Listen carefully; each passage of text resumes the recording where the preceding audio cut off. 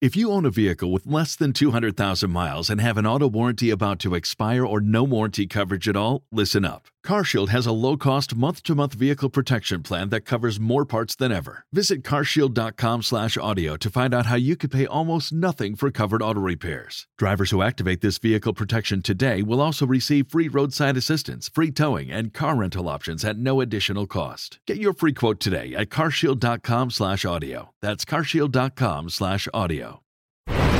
The Vox Markets Podcast with Justin Waite. Nothing in this podcast is intended as investment advice, and the people in this podcast may hold positions in the stocks they talk about. Do not buy anything based solely on a tip or recommendation. Please do your own research.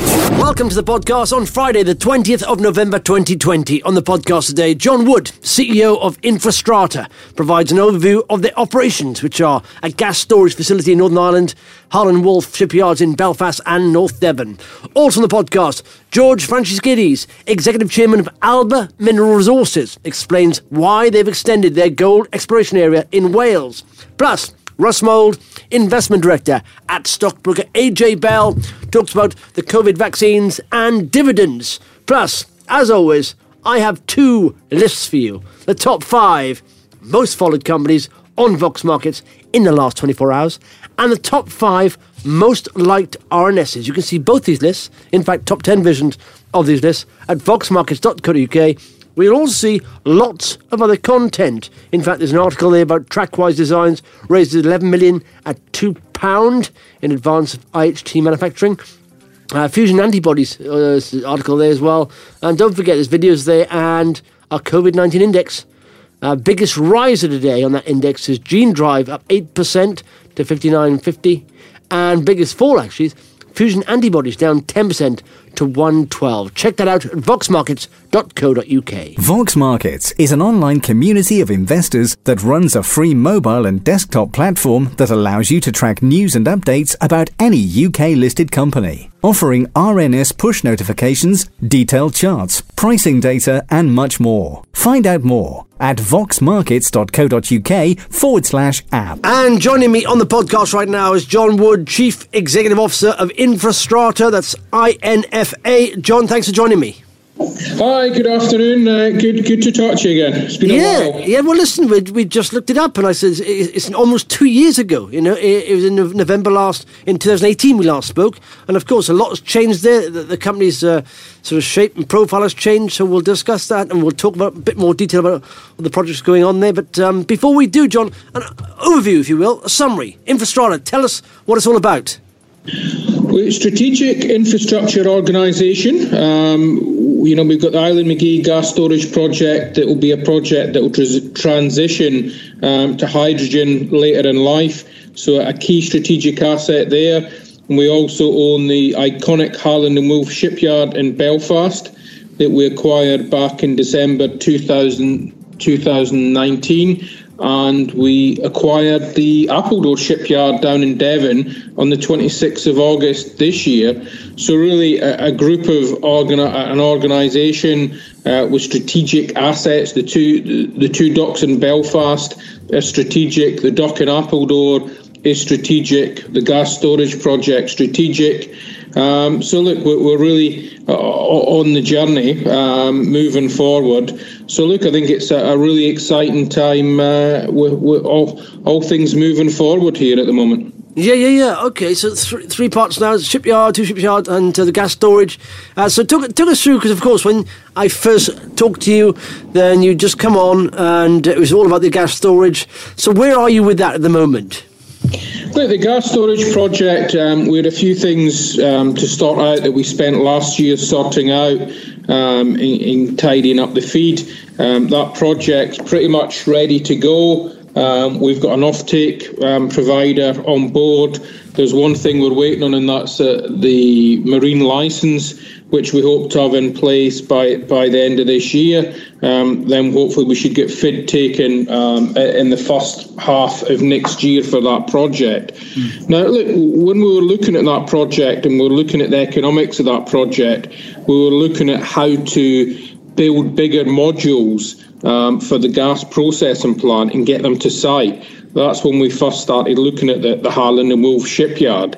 And looking at the shipyard, gives us an opportunity to take a chunk off the cash flow and probably put about 30 to 40 million of fabrication work through the yard for that project.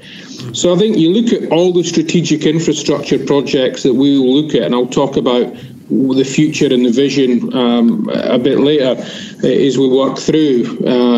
But, vertical integration and being able to keep some of that cash inside the group that comes through the supply chain rather than subcontracting all the work out is something that really attracted me.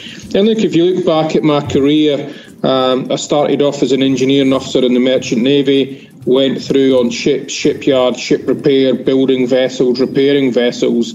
And I, more recently, I ran the Marine division for BAE Systems out in Australia. So we had the majority of the Australian fleet, the naval fleet there. So I think when you look at the shipyards and what we intend to do with them, as well as doing the fabrication for the infrastructure projects, we've got 5 markets, 6 services in each market. And I think the key thing, numerous shipyards over the years have failed, and they've failed because they've either concentrated on defence or they've concentrated on oil and gas. And there's peaks and troughs in every industry, and what we're keen to do is make sure that we're having 5 different markets, which is defence, cruise and ferry, commercial, oil and gas, and renewables. Whilst one market might be dropping off a bit, the other markets will be buoyant. But inside those markets, we've got the services we offer, which really is a full life cycle service, from technical services at the beginning, which is all your design work, then fabrication. And the fabrication's interesting. It could be parts of ships, it could be whole ships, it could be bridges, it could be bits for power stations. So there's a whole array of fabrication works that can go on there, through to the repairs and maintenance and the dry docks. And, since we bought Belfast, we've had 19 ships through the dry docks there since we got the yard back in operation. In-service support, that's when you take people out around the globe working on vessels while they're working, then bigger conversion work, then at the end of the life cycle, decommissioning. So that's like when all the oil rigs come out the North Sea. We're one of a couple of yards in the UK that's got a decommissioning licence, so we bring them in decommission them. And I think that there's a couple of announcements that's come out recently from our Prime Minister. One yesterday was his Green Industrial Revolution, where we cover off offshore wind in the fabrication bit of the business. We cover off hydrogen because the gas storage project will go hydrogen towards the end of the life cycle. We've got nuclear through fabrication. We've got the green maritime with the upgrades in the shipyards. And, carbon capture could come into the gas caverns as well. So we've got 50% of that initiative.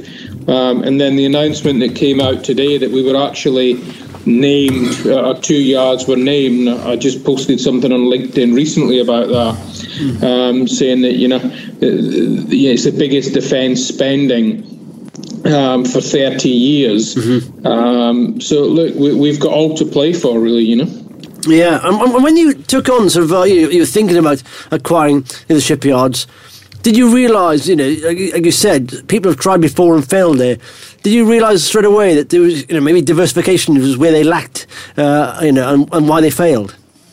Well, I think I did a study several years ago why shipyards failed, and when I was out in Australia, one of the things I went into that yard when it just hit the wall and run out of defence work and it didn't have anything. So I put in a very similar strategy and increased the workforce from 60 to 1,800 in a period of 15 months. So it's not something new to me. I've done it before, and it's come through, and we sort of tried and tested it. Yeah. Okay. And as far as, I suppose the commercial side of Infrastrata, where are you in the journey of development here? If you could say on a percentage terms or in a yearly term, how long will this journey take? What's the plan going forward? Looking over, say, 3, 6, 9 months, maybe a couple of years in down the line, what's happening? What's your ambition? Well, look, I think we spent the first year really sorting out the business and what we inherited. We spent the last year really bringing our strategy into play. So we think, by the end of next year, we'll start to see things really picking up and really ticking into where we want to be. So I think we're probably, if you look at this as a 5-year project, we're probably 1 year into the 5 years. And I think one of the first things I said when I came in, we were looking to create long-term shareholder growth. This wouldn't be a short turnaround; it would be a medium to long turnaround. But I think those two announcements by the PM this week has probably just shortened that journey a little bit. And look, I think when you look at the changes that's happening in the renewable market and this big drive green that we're having, there's simply not enough fabrication facilities in the UK to keep up with probably half of this work if all of it comes through. So I think there's huge potential. But you look at this green drive to get all homes heated by electric within the next sort of 30 years. And bearing in mind 85% of homes are powered by gas at the moment. The first transition will be to transfer away from gas into electric. But don't forget, before you're 10, 15 years away from getting all the renewables up to speed. So you've really got a massive transition period where gas-fired power stations are going to carry the load. So the gas storage is needed more now than ever, especially with Brexit.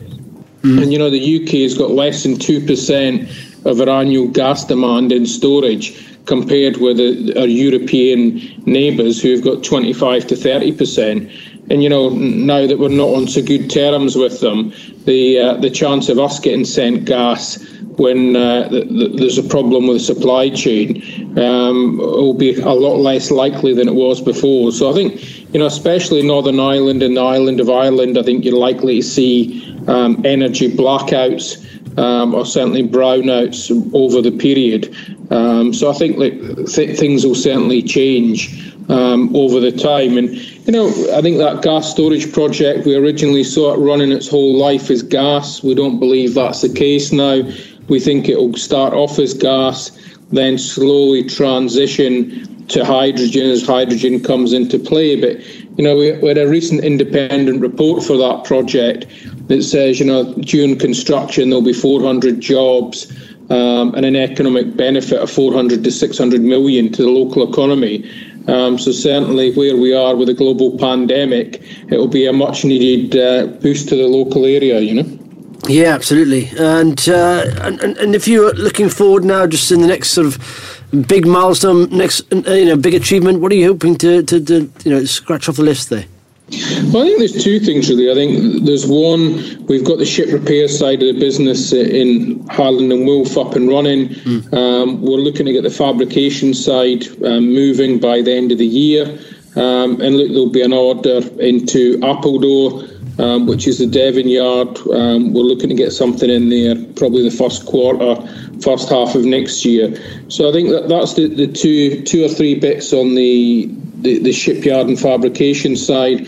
On the gas storage side, the marine licence is the thing we're looking for, so we can get the final investment decision taken next year. And because don't forget, it's now a shovel-ready project, so there's a lot more schemes available for financing that will see us retaining at project level a higher equity level than we perhaps may have done, Yeah, absolutely. Marvellous stuff. Well, John, every day on the podcast, I highlight the top 5 most followed companies, and to get on that list, lots of people have to hit that follow button on your page, and if they do that, they get your news straight to the front screen of their smartphone whenever you release the news. So, 3 reasons, please, why someone should hit that follow button on your page. Well, I think we're at the start of the journey. We've got the green industrial revolution that we play into 50%. So we know there's a chunk of work coming from there into the business. We've got the largest shipyard estate in the UK with 120 acres. And when you've got the largest defence spending announcement just been made, it's certainly a great place to be. Wind and tidal, we see that as massive. And we've got, again, the track record in wind, and we've got tidal, the facilities for it. And look, I think we're substantially undervalued in FID for Island McGee. We hope to take early in 2021. Excellent stuff. John, good to chat to you, and hopefully we'll catch up in the not-too-distant future. Thanks very much. Thanks, Justin. Cheers. The Vox Markets Podcast with Justin Waite. And joining me on the podcast right now is George Franceschidis, Executive Chairman of Alba Mineral Resources. ALBA is ticker. George, thanks for joining me. Thanks, Justin. Good to speak to you. Yeah, it's been a while, hasn't it? And you've been busy. We have been busy, indeed. Yeah, well, I mean, I think last time we spoke must have been a couple of years ago, and now you've got a full range of assets and minerals there, so we'll dig into that. In fact, before we talk about your news today, which is in my homeland, in Wales, of course, Welsh gold, the best gold in the world. I'm biased, but I mean, before we dig into that, George, for people maybe not so familiar with Alba Mineral Resources, just give them an overview of what it's all about, please. Sure. Well, Alba's a mineral exploration company and a development company. We're trying to put our assets into production. That's the name of the game. We've got a good, really strong portfolio of assets in Wales, Ireland and Greenland on the mining front. We've also got some oil and gas investments which are in England. The focus is on the mining assets, always has been. We're doing really good work at Clogau. The Clogau gold mine was one of the biggest producers, or the biggest producer of gold in the UK's history. We're in Greenland in a big way. We've got some really good assets there. We've had a little bit of a hiatus because of coronavirus in terms of the work we're able to do in Greenland, but we hope to get that cracking again next year. And we've got this new news, as you say, today, which is that we've taken the exploration rights over the Gwynfinith gold mine, which is the UK's second largest producer of gold in history. So we're pretty well set there, and we think we're in a very good place in terms of the work we're doing in Wales. Yeah, and I've got to compliment you on the pronunciation there. It's all good there. You've been practicing, George, have you? I'm getting used to it, Justin. I'm getting used to it. Well, I mean, it sounds obvious to me, but just explain again, why you've gone for this, the extended your area in Wales with Gwynfinith there, and you've got Clogau as well. So why have you gone for a bigger area? Yeah, well, look, gold is obviously at an all-time high at the moment. It's come off a little bit, but it's still around $1,900 an ounce. That's an all-time high since records began. So, gold is a very good place to be. And we don't look cyclically, to be honest. We look at the fundamentals of a project. What we're always looking for, or often looking for, is where there's been past production history, because often, they didn't have the same modern mining methods and exploration methods and techniques that we can apply nowadays to projects. So there's no doubt there's gold left behind at Clogau, and there's no doubt there's gold left behind at Gwynfinith. There's no doubt there's extensions to the gold veins at both of those mines that haven't been worked before. It's a question of finding them, and we're using a lot of very, very modern techniques and methods and bringing a lot of science to bear at Clogau, and we expect to do exactly the same thing at Gwynfinith. So it was a no-brainer, really, that when this area became available, that we put our hat in the ring, because we've done really good work at Clogau, and we wanted to join the dots, because Gwynfinith sits there in the middle of the Dolgellau gold belt between our existing licence areas.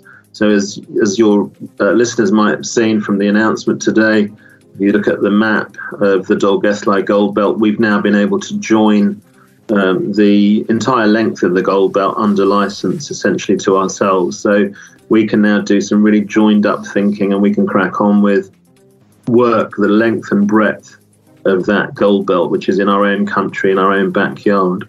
Yeah, I'm just looking at the previously, historically produced ounces from there, and the grams per tonne, and the cost back then. Just enlighten us on that.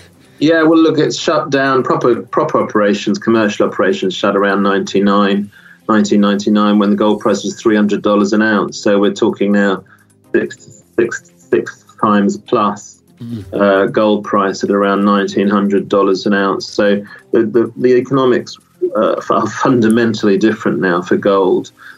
Gold in Wales has always been, as you say, a bit special because it's always fetched a premium price, and we expect that to continue. That's to do with its heritage, the history that associates with these famous gold mines, and the fact that the British royal family has always used, well, for the last 100 years, has used Welsh gold for their wedding bands. So it has a number of reasons, and its scarcity as well. The fact there isn't a lot of it in the market. So we expect to get a premium price on any Welsh gold that we produce. So the economics are fundamentally good, and they're even better when you consider the price of gold at the minute. So with both Clogau and Gwynfinith, we really expect to, there was, as I said, it was a bit of a no-brainer.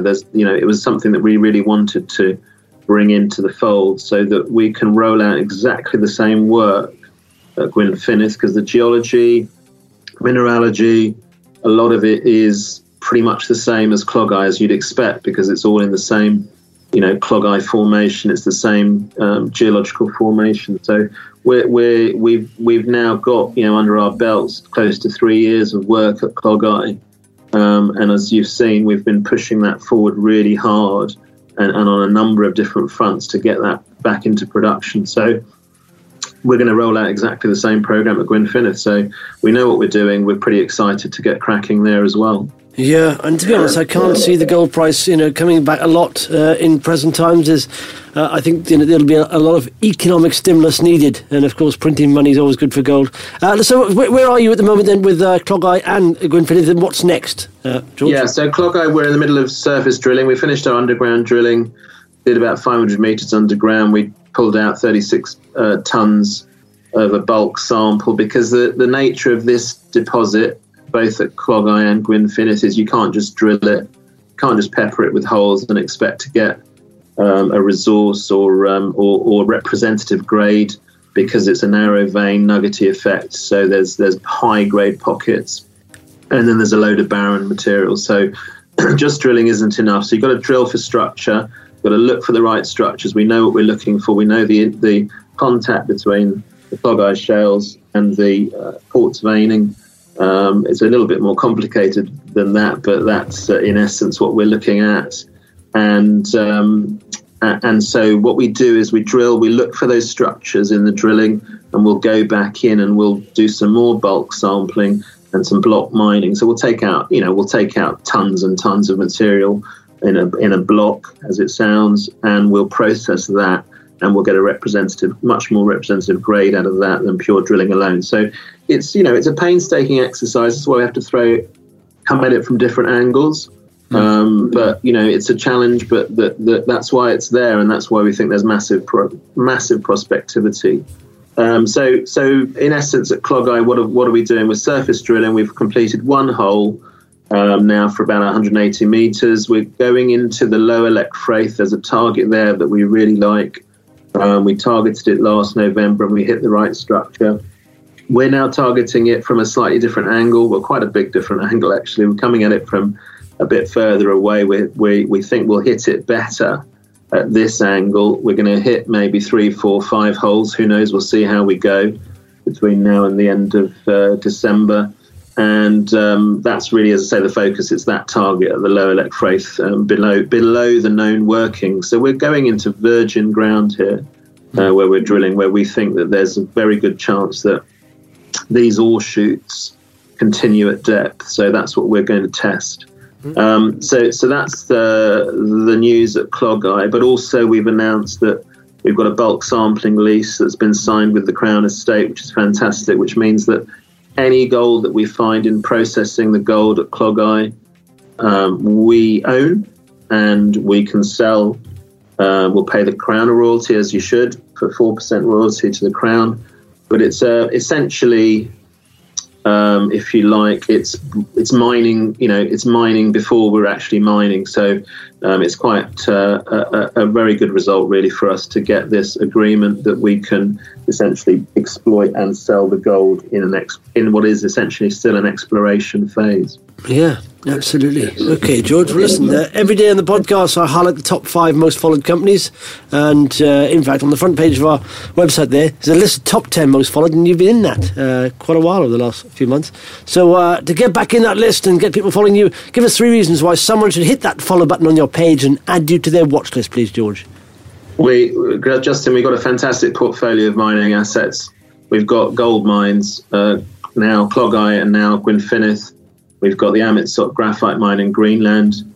So I would say the 3 reasons are Clogau, St David's, Gwynfinith, and Greenland as a whole. Those are the 3 reasons why you should follow Alba. Excellent stuff, George. Good to chat to you, and hopefully we'll catch up in the not too distant future. Thanks very much. Thanks, Justin. Appreciate your time. The Vox Markets Podcast with Justin Waite. And joining me on the podcast right now is Russ Mould, Investment Director at stockbroker AJ Bell. You all right, Russ? Yeah, I'm good health. Justin, how are you, mate? Yeah, good, thanks. Good. I mean, do you know what? It's been funny. I've been looking at the news of the vaccines and almost now becoming used to it. Because the first one that came along, a massive rally in the markets, and the less sort of smaller waves, haven't they? And in fact, AstraZeneca came out with Moderna, and then the Astra one, people shrugged a little bit, didn't they? I suppose. So I think I heard there was a rumour that, in fact, it was Radio 5 Live it was, and on there they may be getting news out on a vaccine this morning, and it came out as phase 2. So I don't think people thought, oh right, that's not good. We're on phase 3. I mean, obviously, what you're hoping for. I mean, so you've got Pfizer and BioNTech and Moderna and AstraZeneca. You've got Johnson & Johnson. Who are hoping to finish phase 3 trials by the end of the year, and Novavax is working on one as well. And then you've got Russian and Chinese trials. So there's no shortage of effort being put in, which is fantastic. I mean, I guess what the markets are looking at right now is a little bit torn between the fact that we can see the cases and the counts where they are, whatever you think of those data, whichever you think is the right figure to focus on, because as we've discussed before, the numbers seem to move between number of cases to number of hospitalizations to number of deaths, and the focus generally seems to be on the one that looks worse, which I guess is important for, I guess you could argue, people getting people to concentrate on what they're supposed to do. Equally, the markets are looking at that, and on the other side, looking at, well, there's a vaccine. It's kind of within touching distance, but I guess really, adding up the numbers, Moderna, Pfizer, AstraZeneca, they're talking about 800 million to 1 billion doses being available this year. And then you've got, knocking on for 8 to 10 billion doses available next year. But again, with a second half waiting. So in terms of, when's there going to be mass availability? Well, I don't know. I'm assuming that they will move to protect the vulnerable first, and then take it from there. So I would think that you're looking at mass vaccination, assuming that all goes well and they can work out the logistics of shipping some of these things around at cold temperatures. As Private Eye pointed out this week, rather scurrilously as it would do. You've obviously got some of these products that we've bought, which have got a very, very finite lifespan. So good job there'll be no border blockages come the 1st of January, eh? Yeah, exactly. Something to think about. So, I guess you've got a number of cases now against vaccine within touching distance, but it'll only be maybe the second half of next year. So markets are a little bit torn betwixt and between. Do they worry about the now, or do they keep on trying to price in hopefully the sunnier plans of late 2021 and beyond? Yeah. And I think there's that gap. I likened it recently. We can see, there's obviously some people who are sceptical of the data there, but we can see, a light at the end of the tunnel. But it's like, I remember, I always go back to the film The Titanic, and we saw it, I watched it recently with my son because he's studying it in school, and we watched the film last weekend. And I always remember that time where they said, right, the ship's going down, how long will it take? And they said it'll take about 2 hours. I said, okay, when's the first boat going to be here? And they said 4 hours. And with the economy at the moment, we understand there's a vaccine. Most people won't be receiving it until next year. And yet we've got a whole raft of jobs losses and economic stimulus and maybe another lockdown before that. So we're thinking there's a lot of bad news going to come before we actually get fully escaped or rescued by the vaccine. Yeah, and I think that's the push and the pull. And you can see what positive news can do, because we saw the dramatic rise after Pfizer and a healthy gain after Moderna, and not so much after AstraZeneca. But you can see that there are the sectors that have been most affected in terms of business models and finances and cash flows, they are the ones that are travelling the quickest because they're going to show the fastest recovery from the lowest base. So that's why you've had this, to some degree, this rotation from secular growth to cyclical growth, if you want to put it that way, or growth to value.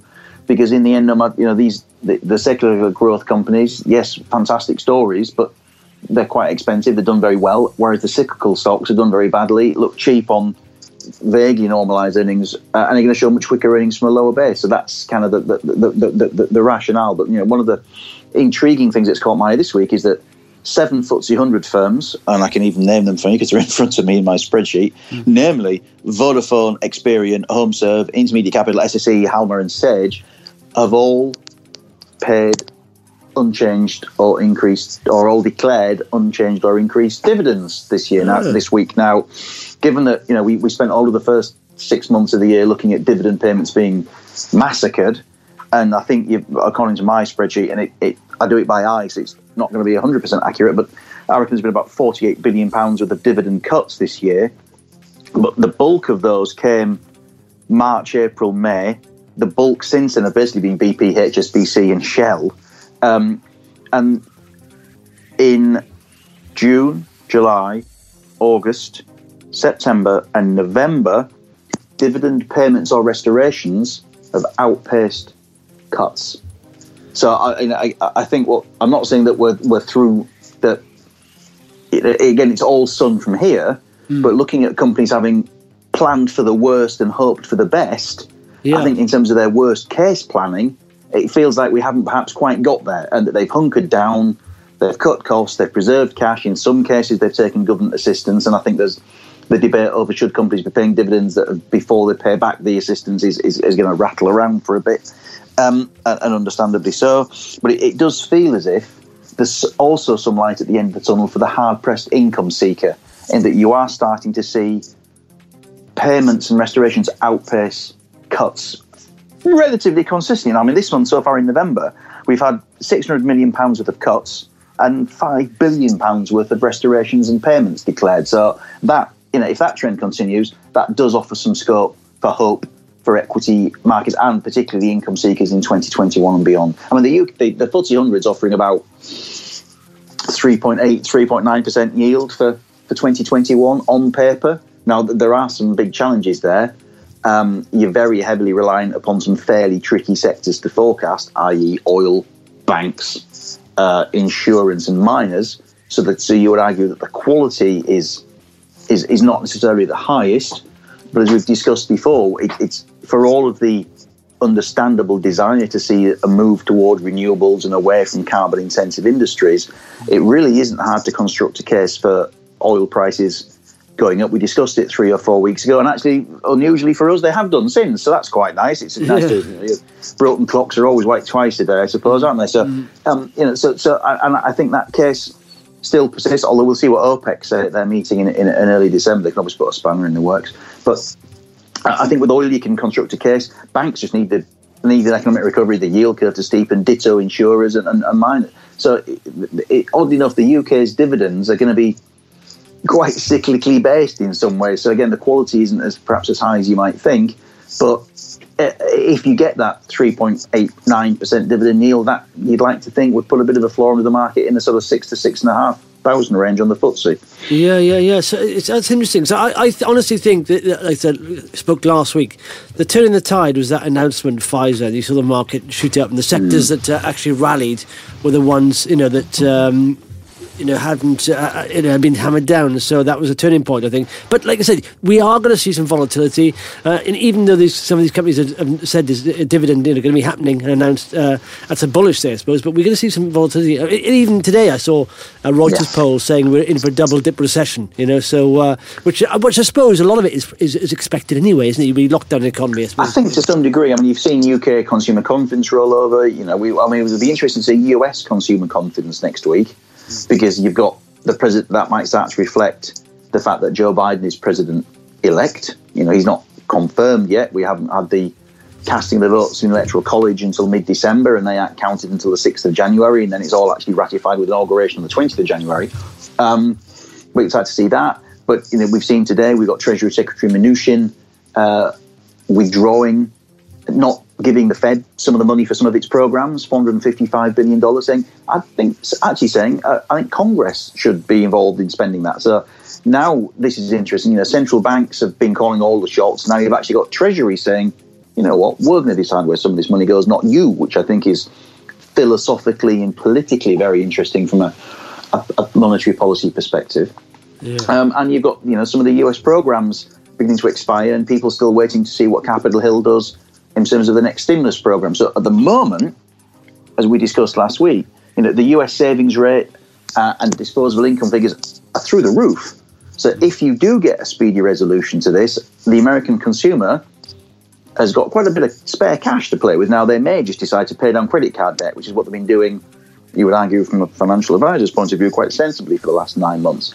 But who's to say when they start seeing a bit of sunshine again and some good news that they don't go back on the spending trail? And that again could be a big fillip for the economy late 2021 onwards. As you say, it's how we get from A to B is going to be, I think, the potential source of volatility, as you rightly say, in the next 6 or 9 months. Yeah, absolutely. Well, so always look further down the line rather than like I said. It's a lot easier to predict if you invest in a company as to predict where they're going to be in, say, 12 months' time, rather than where the market's going to be next week, because you can't tell that. Yeah, one of the most difficult questions I get asked is, what do you think the FTSE is going to do on the day of Brexit? Well, to which my response is, well, you tell me where it is on the day of Brexit, and then I've got a view. Because if the FTSE is at 5,000, it'll behave very differently from it's at 8,000. Yeah, exactly. Does that make sense? Yeah. So, that sort of question is understandable, but it's totally impossible to answer unless you know what your starting point is. Yeah, exactly. Marvellous stuff, Russ. Thanks for that, fella. Keep well. I'll speak next week. I look forward to it. Okay, it's time for the top 5 most followed companies on Vox Markets in the last 24 hours. They are, let's have a look. I'll do a selection, I think. In fact, Alba Mineral Resources on there, up 9%, 0.49. What else is there? Amiga Diagnostics, always popular, up just shy of 1% to 55.5. Immediate Group, that's up 13% at 26 pence. Rolls-Royce is there, up 2.4 to £1. And again, remote monitored systems. It's flown, but it's down today 1.85 pence to 2.65.